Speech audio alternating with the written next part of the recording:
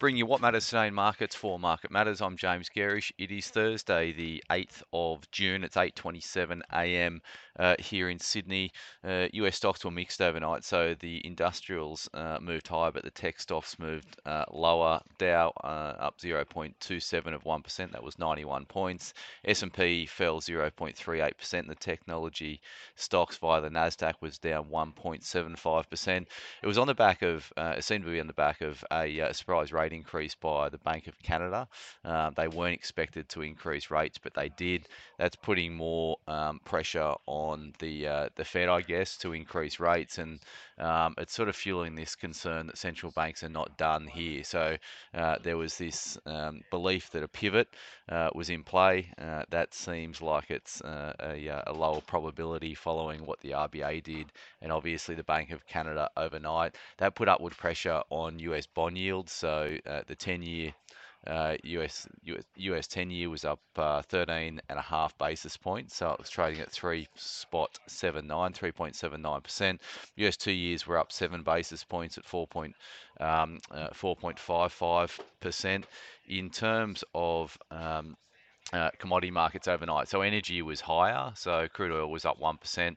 WTI trading at 72.44. In terms of coal prices, they edged up higher as well, up 2%. The active contracts trading $141.85 a ton. Precious metals, we had gold down 1% or $19 to $1,943 an ounce. That was on the back of the US dollar, which remained actually pretty stable. So the US dollar index was 104, so it's been fairly stable over the last 5 trading sessions. Copper prices were down, so copper was off 0.42%, trading at $3.75 a pound, and iron ore's sitting in there around 109 US a ton. It was up a couple of percent yesterday. In terms of the ETS we track over in the US market to get a read on our commodity stocks today, the lithium ETF was down 1.19%, 1.19% for the lithium ETF. The copper stocks were down 0.75%. Uranium ETF was down 1.16%, and the gold stocks over in Canada were down 1.77%. As I said, the US dollar index was fairly flat, and the Aussie dollar is trading at 66.54 US cents.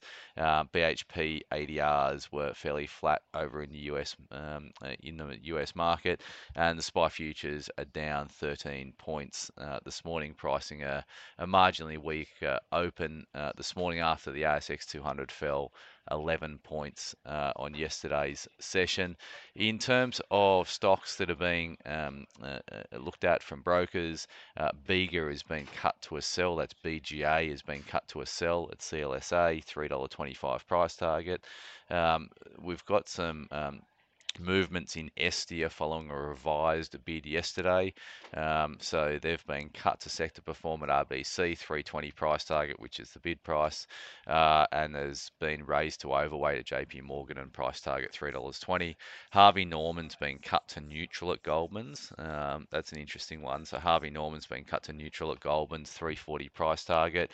Metcash has been raised to neutral at Goldman's, $3.50 price target. Metcash has been hit fairly hard in the last month or so, and Premier Investments has been put on a sell at Goldman's and $21 price target. So it seems Goldman's have recut their deck around the retailers and have got some associated changes to recommendations on the back of that.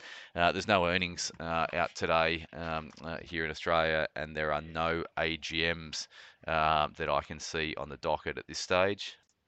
On the economic front, there's a bit of trade data out at 11:30 a.m. here in Sydney, so keep an eye out for that. In terms of the Market Matters report today, we're just going to look at some consequences of the RBA raising rates and the possibility that we do enter into a recession, and effectively stocks that could throw up some opportunities if that was to take place. So that'll be out at 9:45 as always. Thanks for starting your day with Market Matters.